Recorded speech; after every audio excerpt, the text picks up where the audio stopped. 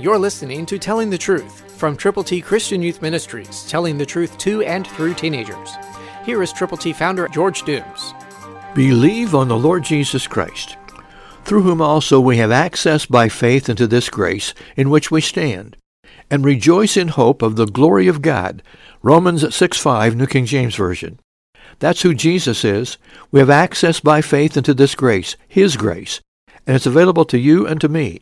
And we can stand and we can rejoice. How? In hope of the glory of God. It becomes your responsibility as well as your prerogative to go forward with God's glorious gospel to people who need the Lord. We now have access by faith.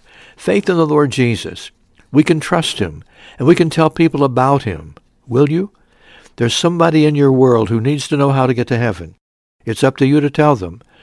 No one is going to force you to do that. This is something that has to happen from your heart, a compassionate heart, a caring heart, a loving heart, toward people whose hearts are cold and perhaps indifferent. But they could be warmed, and they could be given the truth.